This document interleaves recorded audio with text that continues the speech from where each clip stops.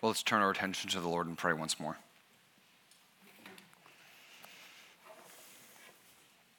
Our Father in heaven, we thank you for the participation that we can have with you, Father, Son, and Holy Spirit. Lord, we believe that you are bringing this world towards its needed redemption. We believe that you, Father, created all things out of nothing through your Son, Jesus Christ. We believe that you've made us in your image, yet we have sinned and fallen short. We believe that it's through your Son that you are bringing about a new creation. As he himself was consumed by the curse of sin on the cross to the point of death, yet still was brought back to life and made resurrected. Lord, we believe that we who have faith in Christ have risen with Christ and will be raised with Christ. And we believe that now, as those who are united with Jesus and temples of the Holy Spirit, you've made us witnesses by the Spirit's power to spread this news of new creation and redemption throughout your world, so that your redemptive rule in the kingdom of God would expand amongst all the earth. Lord, thank you for this call. Thank you for this purpose. Thank you for the partners which we have in the gospel through the McDonald's and others, Lord, who are going to the ends of the earth for the work of the Great Commission. And thank you for the role that we have here and now in our families, in our neighborhoods and communities, in the schools that we attend, in the workplaces where we go, and in our families where we are ambassadors for Christ, where we are witnesses for the gospel. Lord God, we recognize that we are feeble men and women. We are but dust. So Lord God, would you make us a people who cooperate with you, Father, Son, and Holy Spirit, so that your power would be expressed through us in the expansion of the kingdom through the message of the gospel, and that we, Lord God, would not be disheartened or short-sighted or dull, but that we would expect this power because you have promised it. In Jesus' name we pray. Amen. Our ability to be able to cooperate together in relationships is really, in a lot of ways, based on expectations. Parents, you had an expectation for your kids to get them out of bed and into the car this morning. Maybe that worked well today, maybe it didn't. If it didn't, don't worry, another week is coming. If you want to be able to work well with your coworkers or your supervisor, that really develops based on expectations. If you have a teacher or a professor, in order to be able to work well and be successful, that's really based on expectations. Our ability to cooperate well together and be successful in those relationships is based on our expectations of one another. We read the whole chapter of Acts 1 today, but I'm specifically going to preach verse 12 to 26. And when we enter into this point of the life of these first disciples, we see within them an expectant people. But an expectant people who were waiting. They were given the promise that they would receive the Holy Spirit, that they would be witnesses for Jesus Christ to the ends of the earth. But after receiving the promise, they were still waiting for that power. And the purpose that the church has with the power of the Holy Spirit in the proclamation of the gospel is a beautiful, inspiring purpose. We are called to be agents of God to bring his redemptive change to the world. We should hold fast to the truth that as we sow this seed of the message and it takes root, it will grow 10, 50, 100 times. But we should also remember that we don't have the power to be able to affect that change. And often, when we don't see the power of the kingdom at work, we can get disheartened. We can become dull and relaxed in the work that God has called us to do. I know that I can. I hope that as we go through this passage, Acts 1:12 to 26, that the priorities of these disciples between the priorities of these disciples between the promise and receiving the power, these priorities they exhibited will recalibrate our expectations. Because they were waiting, and in their waiting, they did some kind of things that seem boring and mundane. They had a prayer meeting, not often the most highly attended meeting, which I hope that we buck that trend. And they had a committee meeting. But in this prayer meeting and committee meeting, we see their priorities as an expectant people who trusted God would exhibit the power that he promised. And I believe if we adopt these priorities in our church, then we can expect to see God's power through the gospel for his kingdom at work amongst us. There are three priorities that this church had as people who expected to see God's power at work. The first one we see in verse 12 to 14. Look at it with me there. It says, "Then they returned to Jerusalem from the mount called Olivet, which is near Jerusalem, a Sabbath day journey away. And when they entered, they went to the upper room where they were staying. Peter and John and James and Andrew, Philip and Thomas, Bartholomew and Matthew, James the son of Alphaeus, and Simon the Zealot, and Judas the son of James. All these, with one accord, were devoting themselves to prayer, together with the woman and Mary, the mother of Jesus, and his brothers."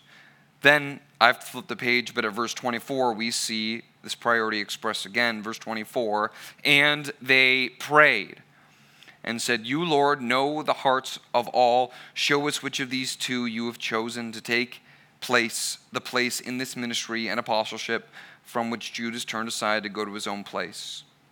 And they cast lots for them, and the lot fell on Matthias, and he was numbered among the 11 apostles." The first priority we see of this church and throughout the entire early church is that they were devoted to prayer together. The church that expects God's power will be a church that is devoted to prayer together. Are you? So it was probably about 10 days in between the promise of the Spirit on the day of Ascension and the power of the Spirit on the day of Pentecost. And the disciples didn't know that it would be 10 days. Jesus just said, "Go back to the city and wait." And they went back to the city and they waited. But while they were waiting, in between the promise and the power, they were devoted to prayer. And in their time of prayer, out of their time of prayer, the congregation finalized, through Peter's leadership, the choice for an apostle to fill the spot that was vacated by Judas. And they confirm it through prayer. As you read throughout the rest of the book of Acts, it's very obvious that prayer was natural and instinctive to these first disciples. Let me actually show you. In Acts 2:42, the church was meeting day by day in the temple and in houses being devoted to prayer. Acts 4:31, the church was filled with the Spirit for continued boldness after prayer. Acts 9:40, 11:5, 28:8, the apostles received miraculous visions and performed healings with prayer. Acts 12:5, Peter was supernaturally delivered from prison while the church was in prayer. Acts 13:3, Paul and Barnabas were called by the Spirit for missionary work through prayer. Acts 14:23, new elders were ordained to local churches with prayer. Acts 16:25, Paul and Barnabas were arrested in prison, yet still rejoiced with prayer. Prayer was woven through the entire culture of the relationships and interactions of the members of these first disciples. Is it like that in your heart, in your family, in your small group, when you interact with others on a Sunday morning? No healthy church would say that prayer is unimportant. I think any church would say, of course we prioritize prayer. Of course we expect it. Tom Rainer is a church leader in the States who's known as an expert in church health. Because he was known as an expert in church health many years ago, people started to solicit his help to help do an audit of their church after it closed its doors. So like after churches died, they called Tom Rainer and he went in and tried to figure out why. And after doing a handful of these audits, he wrote a book called The Autopsy of a Deceased Church. In it, he says that one of the 8 symptoms of a dying church is that it rarely has meaningful corporate prayer. Listen to what he says. I think it'll be on the screen. He says, "You see, most churches, almost to the day they shut the doors, had some type of prayer time. It may have been part of the worship service. It may have been with some time of fellowship, like a Wednesday night or Wednesday evening meal.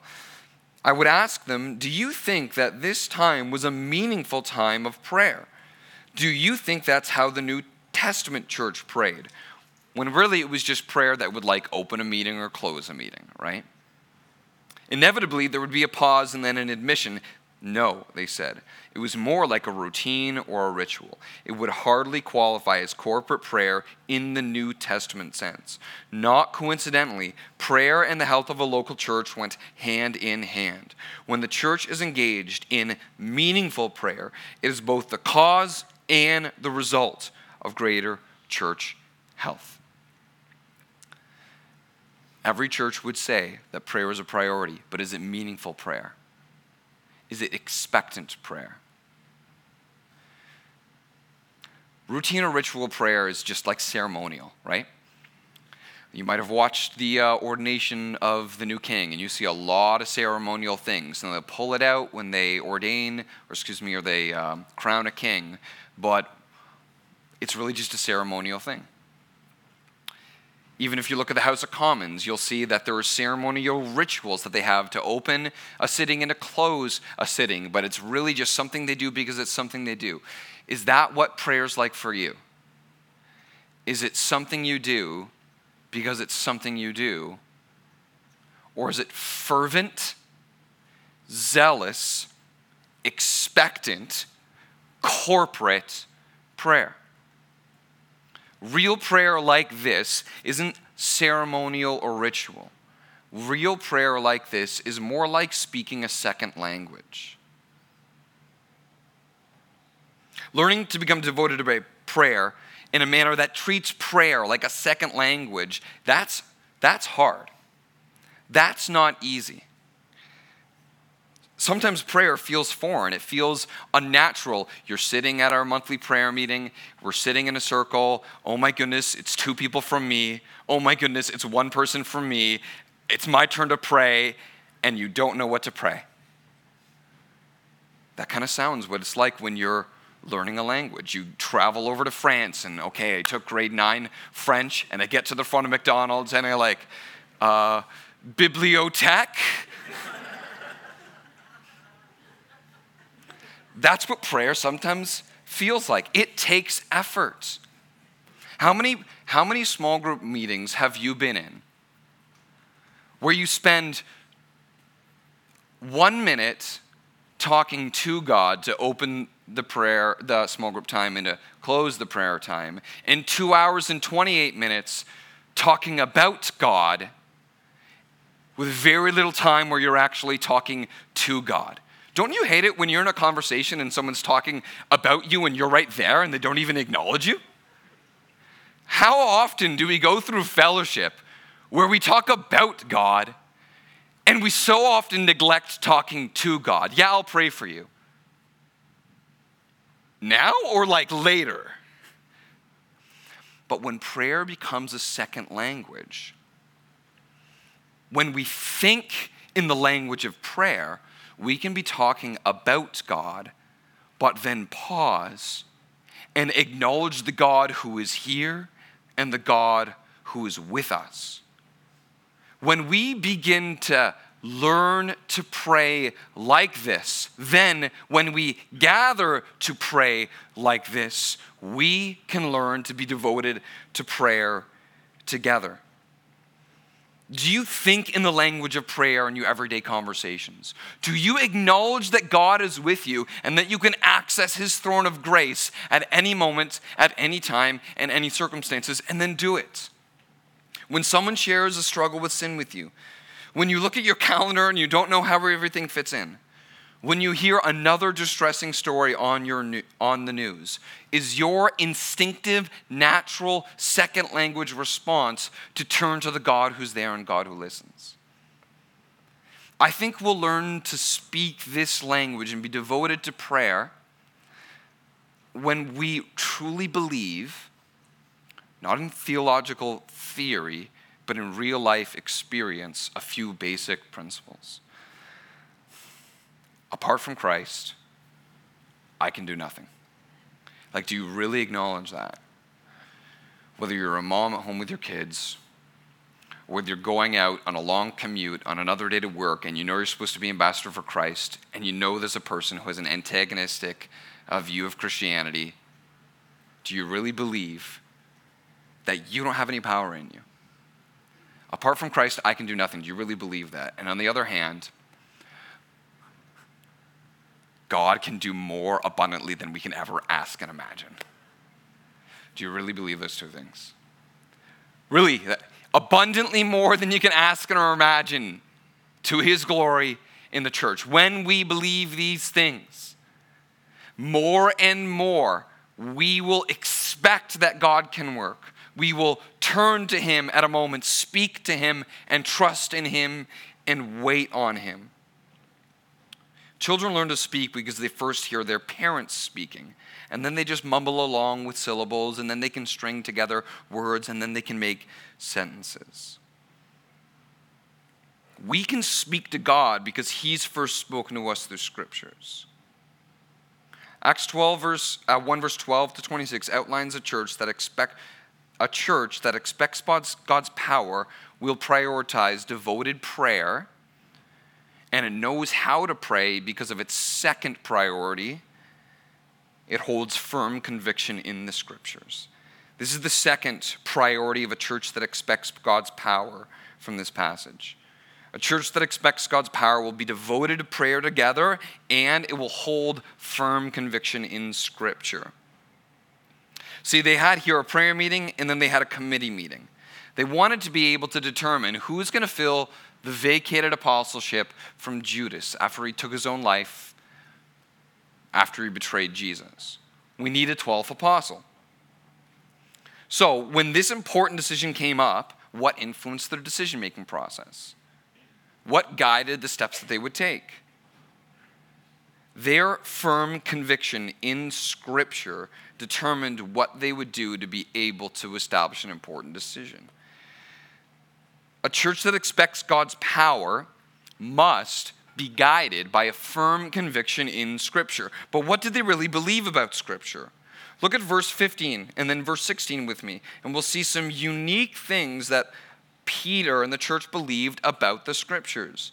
Verse 15, in those days Peter stood up among the brothers, the company of persons was in all about 120, and said, "Brothers, the Scripture had to be fulfilled, which the Holy Spirit spoke beforehand by the mouth of David concerning Judas." A few words here that speak immense volumes about what they believed about God's word and what we believed about God's word. They had the conviction that the Scriptures were inspired by God, are inspired by God. See, the 66 collection of literature that we have in the Christian Scriptures is a library. It's a library of different genres, by different authors, written through different times. But every word and all the words were given by inspiration of God. 2 Peter says that men spoke as they were carried along by the Holy Spirit. Peter looks at the Psalms and he said, though it was David penning it, it was the Holy Spirit speaking it. We do not believe that this is just one other book assembled amongst a collected of other volumes of human wisdom. We believe that this is the spoken word of God. And as God created all things by the power of his spoken word out of nothing, so it's the scriptures that give life to the church. And so also, as the scripture is inspired by God, so it is the thing by which the church has authority from God to make decisions and to act. The church is inspired by God, by the Word of God. It is its authority from the Word of God to speak nothing of the other things we see in here, of the coherence of Scripture, of the relevance of Scripture. Everything that we have to be able to expect God's power must come as being directed from God's Word. Whether it's at the elders' table, whether it's in your small group, whether it's in your marriage, with your kids, at your job, with your friends, the first and highest authority must be, brothers, the Scriptures says. Do you treat God's word like this in your life? Jesus said that his word is a rock to build our lives on, and anything else that we would build our lives on is merely sinking sand.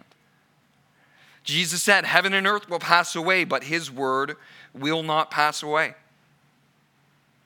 And when we experience what God's word is like when we do it, because Jesus said, blessed is the one who does not just hear my word, but hears my word and does it. When we experience the blessing of hearing and doing God's word, we will enjoy Scripture as what it describes itself to be.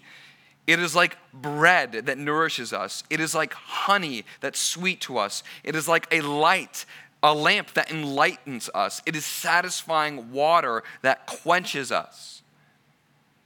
God's word changes us and transforms us. Have you experienced this? A church that expects God's power will prioritize a devotion to prayer together. And it will prioritize a firm conviction in God's word. It can't just be those men that are ordained to the role of pastor. Notice how it was Peter leading and the congregation following. We all must hold firm and must hold fast to this in each and every generation, that the Scripture is inspired by God, it is the authority of God. And in this way, we'll truly be the salt and light that God has called us to be. We will truly be able to influence and add a different flavor of seasoning and preserve what is good and shine a light into our culture. We will be able to have an authentic witness for Christ. And that's the third priority that we see of the first disciples here in Acts 1:12-26. If we're going to be a church that expects God's power, we need to prioritize being devoted to prayer together, a firm conviction in Scripture, and we need to prioritize an authentic witness of Christ. So, in this committee meeting, the disciples wanted to fill the vacated role, but I think it's important to ask why. Why did it even matter that they had a 12th apostle? Wasn't 11 enough? Well, if we are going to understand why it was important for them to have a 12th apostle, we need to understand what the function of apostle actually was. See, the apostles, as Peter himself said, were to be eyewitnesses to the resurrection of Jesus Christ. It says that in verse 22. Okay, but if you need eyewitnesses, aren't 11 witnesses enough? Isn't that sufficient evidence? Why do you need a 12th witness? 12 eyewitnesses were valuable, but 12 apostles fulfilled the promise that Jesus made to the apostles that determined the purpose of why they existed. It wasn't just being eyewitnesses. It wasn't less than that, but it wasn't just that. Jesus made a promise to his apostles in Luke 22, verse 28-30. Jesus said to his apostles, "You are those who have stayed with me in my trials, and I assigned to you, as my Father assigned to me, a kingdom, that you, the 12, may eat and drink at my table in my kingdom, and sit on thrones, judging the 12 tribes of Israel. See, the apostles were not just witnesses to the historical validity of the resurrection. They were. But the apostles, the 12, stood as symbols. That is, there were 12 tribes in Israel, so these 12 men represent the restored kingdom that God had promised, and the resurrected Christ is its promised king. They wanted an authentic witness of Christ, the historical validity of his resurrection, and the symbolic significance that God was indeed redeeming the world he created and extending his redemptive rule through his son, Jesus. So who did they pick? Well, they put forward two men. Verse 23, you can see, and they put forward to Joseph, called Barsabbas, who was also Justus, and Matthias. It seems kind of interesting because there's two men, and there's one guy, Matthias, but do you notice how many names this other guy has? Look at it there with me. Verse 23, Joseph, called Barsabbas, who's also called Justus. This should be really confusing, I think. Why does this guy have three names? Well, it's actually not that complicated. It's pretty interesting. Some of you actually have three names in ways that you may not realize. My son has three names. My son, his given name is Timothy, and we picked that because of its meaning. It means honor God. But because his mom is Korean and we really want to honor the Korean heritage, he has a Korean name. And his Korean name is Juyoung. And that in Korean has a comparable meaning to what Timothy means, like give glory to God. And because he's a cute little chubby boy, his nickname is Timbit. So he has three names. He's Timothy, also Juyoung, called Timbit.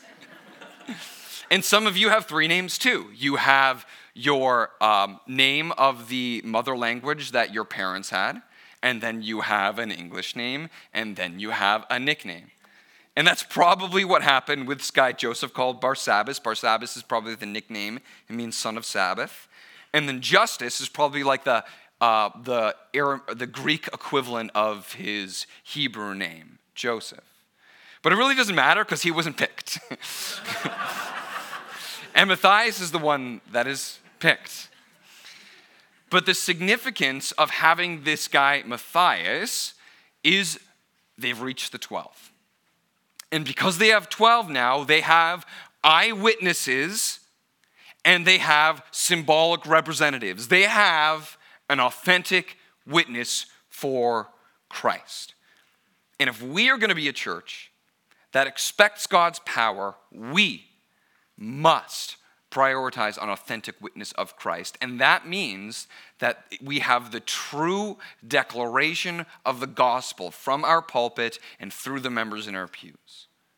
That when you share Christ Jesus, you share Christ Jesus died and risen from the dead. As the Apostle Paul says in 1 Corinthians 15, I delivered to you as of first importance what I also received, that Christ Jesus was crucified according to the Scriptures, that he was buried, and that he rose from the dead according to the Scriptures. When you are with your coworkers, your family, or your neighbors, as the Apostle Paul says also in 1 Corinthians, if we do not preach Christ crucified, then we preach a neutered gospel. Romans 1 verse 16, I am not ashamed of the gospel. It is the power of God unto salvation to those who believe. 1 Corinthians 1, 24 to 26, it may be a stumbling block to some and folly to others, but those who are being saved, it is the wisdom of God and the power of God. Jesus is not some legend to pile up amongst the other myths and legends of religious past. He is a true man who truly lived and walked on this earth. You can look through historical records of ancient documents outside of the Scripture, and Josephus and Tacitus and many other ancient Roman and Jewish documents all agree on the same true principles from non-religious secular volumes. Christ was crucified under Pontius Pilate. He was buried. The tomb was empty 3 days later. The Jews could not present a body. C.S. Lewis said he is either a liar, he is lunatic, or he is Lord. Is he yours? Friend, Jesus is resurrected King. And his kingdom is expanding, and one day will cover the whole earth, and his rule will have no end. And Christ's rule is a redemptive rule, and he is making beautiful everything that our sin has corrupted. And now it is starting in the hearts of men and women. If, friend, you believe in Christ, you will be raised to new life as Jesus was raised to new life. You will be restored to the God who created you. You will be made new, and you will have purpose and meaning to be an agent of reconciliation and a representative of Christ to spread his redemptive message to the world. But an authentic witness of Christ is more than the declaration of the gospel. If we're going to be representatives of the kingdom, then we need to have a true demonstration of the gospel. In Luke chapter 4, verse 18, Jesus described his kingdom as a kingdom that is good news for the poor. In Matthew chapter 23, verse 23, Jesus criticized the Pharisees for being so particular about their religious performance so that they could be obedient to the law, and they were so concerned about how others perceived them that Jesus says, you have neglected what matters most, the weightier matters of the law, justice, mercy, and faithfulness. Jesus said the one that is truly justified before the law in Luke chapter 10 through the parable of the Good Samaritan is the one who chooses to show mercy to their enemies. When Peter and John made a decision, recorded in Galatians 2, that Peter was going to go to the Jews and Paul was going to go to the Gentiles, do you remember what was important to Peter? He said, only remember the poor. And do you remember what Paul said? Sorry, I'm too distracted just being out there speaking and preaching. No. Paul said, the very thing I was eager to do. These things, the demonstration of the gospel and the declaration of the gospel, should not be held like there are two parents fighting for the divorce of what it truly means to be able to have this child of making disciples. This is a healthy marriage of what the authentic witness of Christ is. The declaration of the gospel that follows with the demonstration of the gospel. And you know what? I was speaking with some people recently at a wedding, talking about how sometimes I can be weirdly jealous of being like surrounded by Christians all the time by my nature of my job.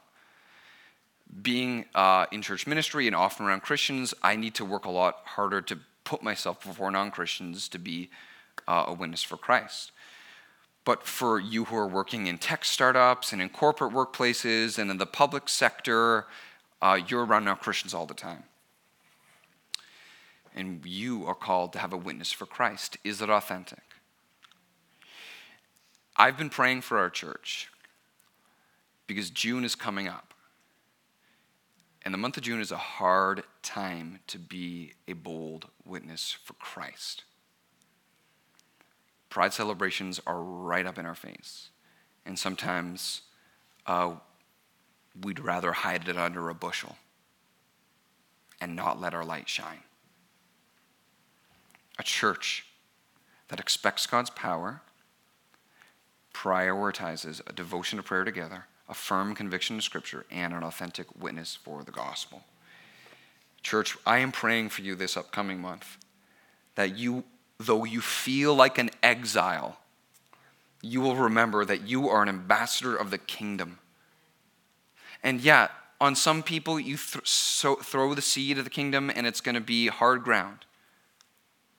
But in others, it's going to take root, bear fruit 10, 50, 100 times fold. Jesus promised his kingdom would expand, and blessed is the one who is not offended by him. Will you live in such a way that gives a reason for the hope that is in you? Will you lovingly show mercy and compassion to others who think differently than you? Will you leverage open doors that God has given you to declare Christ boldly as you ought to speak? Do you expect to see God's power in the gospel of the kingdom in and through our church? It's a small thing, just like a little seed. But when it takes root, when it expands, it can give shade and shelter and refuge to many. We can expect that God's power will be demonstrated amongst us in this way, but it may come in unexpected ways.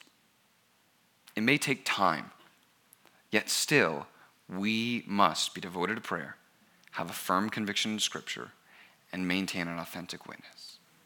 And it may come at times that you don't expect it. Robert Murray McCheyne was a pastor in Scotland in the late 1800s. He's a favorite Christian figure of mine. You might know him from the McCheyne Bible reading plan, which is like really hard to read. And if you've read the whole thing in 1 year, like, God bless you. He developed this in the 1800s where he wanted his congregation to read the entire Old Testament once and the entire New Testament twice. And that's what he's mostly well known for. But he has an amazing story of his life. He was converted in his late teen years, and he died when he was 29, and he's a person that we remember today. And he was used by God to bring revival to Scotland. But interestingly, though he was used by God in unexpected ways. He labored faithfully for the sake of the gospel for his flock in Dundee, Scotland. And the surrounding region at one point experienced an amazing move of God. But it happened when he wasn't there. It happened when he was traveling through Israel. And on his travel, McCheyne became so ill that he really believed he was about to die. And when he was on what he thought was his deathbed, he was praying for Dundee. And there was another man preaching the gospel on that same day. And his biographer expresses this. This other preacher, Mr. Burns, who was supplying Mr. McCheyne's place in his absence, was on that day preaching to his father's flock. And while pressing upon them the immediate acceptance of Christ with deep solemnity, the whole vast of the assembly were overpowered. The Holy Spirit seemed to come down as a rushing mighty wind and to fill the place. Very many on that day were struck to the heart. The sanctuary was filled with distressed and inquiring souls. And from there, all Scotland heard the glad news that the sky was no longer brass, that the rain had begun to fall. The Spirit in the mighty power began to work from that day forward in many places in the land. Through this man, but when he was praying on his deathbed for another man to be preaching the gospel. You can expect that God's power will be expressed, but maybe it's in another church. And that's why Sunday after Sunday we're praying for other churches and other ministries. Maybe it'll be another family. Maybe it'll be in another place. Maybe it'll be not through you speaking it, but through you laboring in your second language before the Lord, who can do abundantly more than we can ask or imagine. We should expect God will demonstrate his power because he's promised.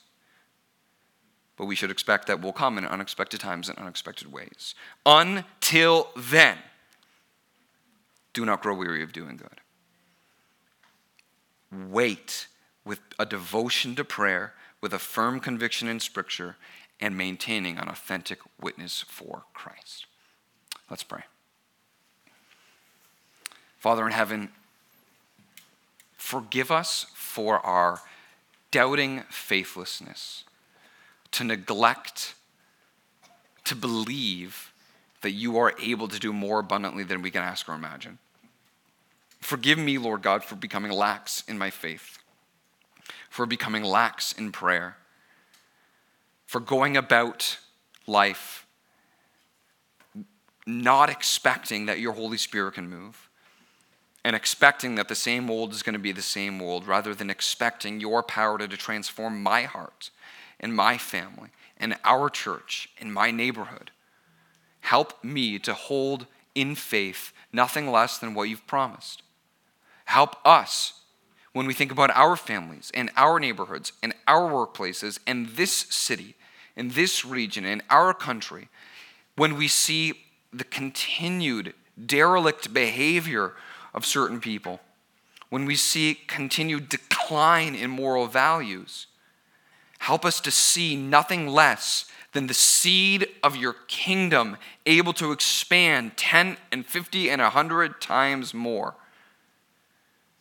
And help us to be devoted to prayer, to hold fast into a firm conviction of Scripture, and to maintain an authentic witness for Christ. We pray not only here, but in Serbia and in North Africa and across the world, in Mexico, where our missionaries are, Lord God, that your gospel would have this power. In the name of Jesus we pray. Amen.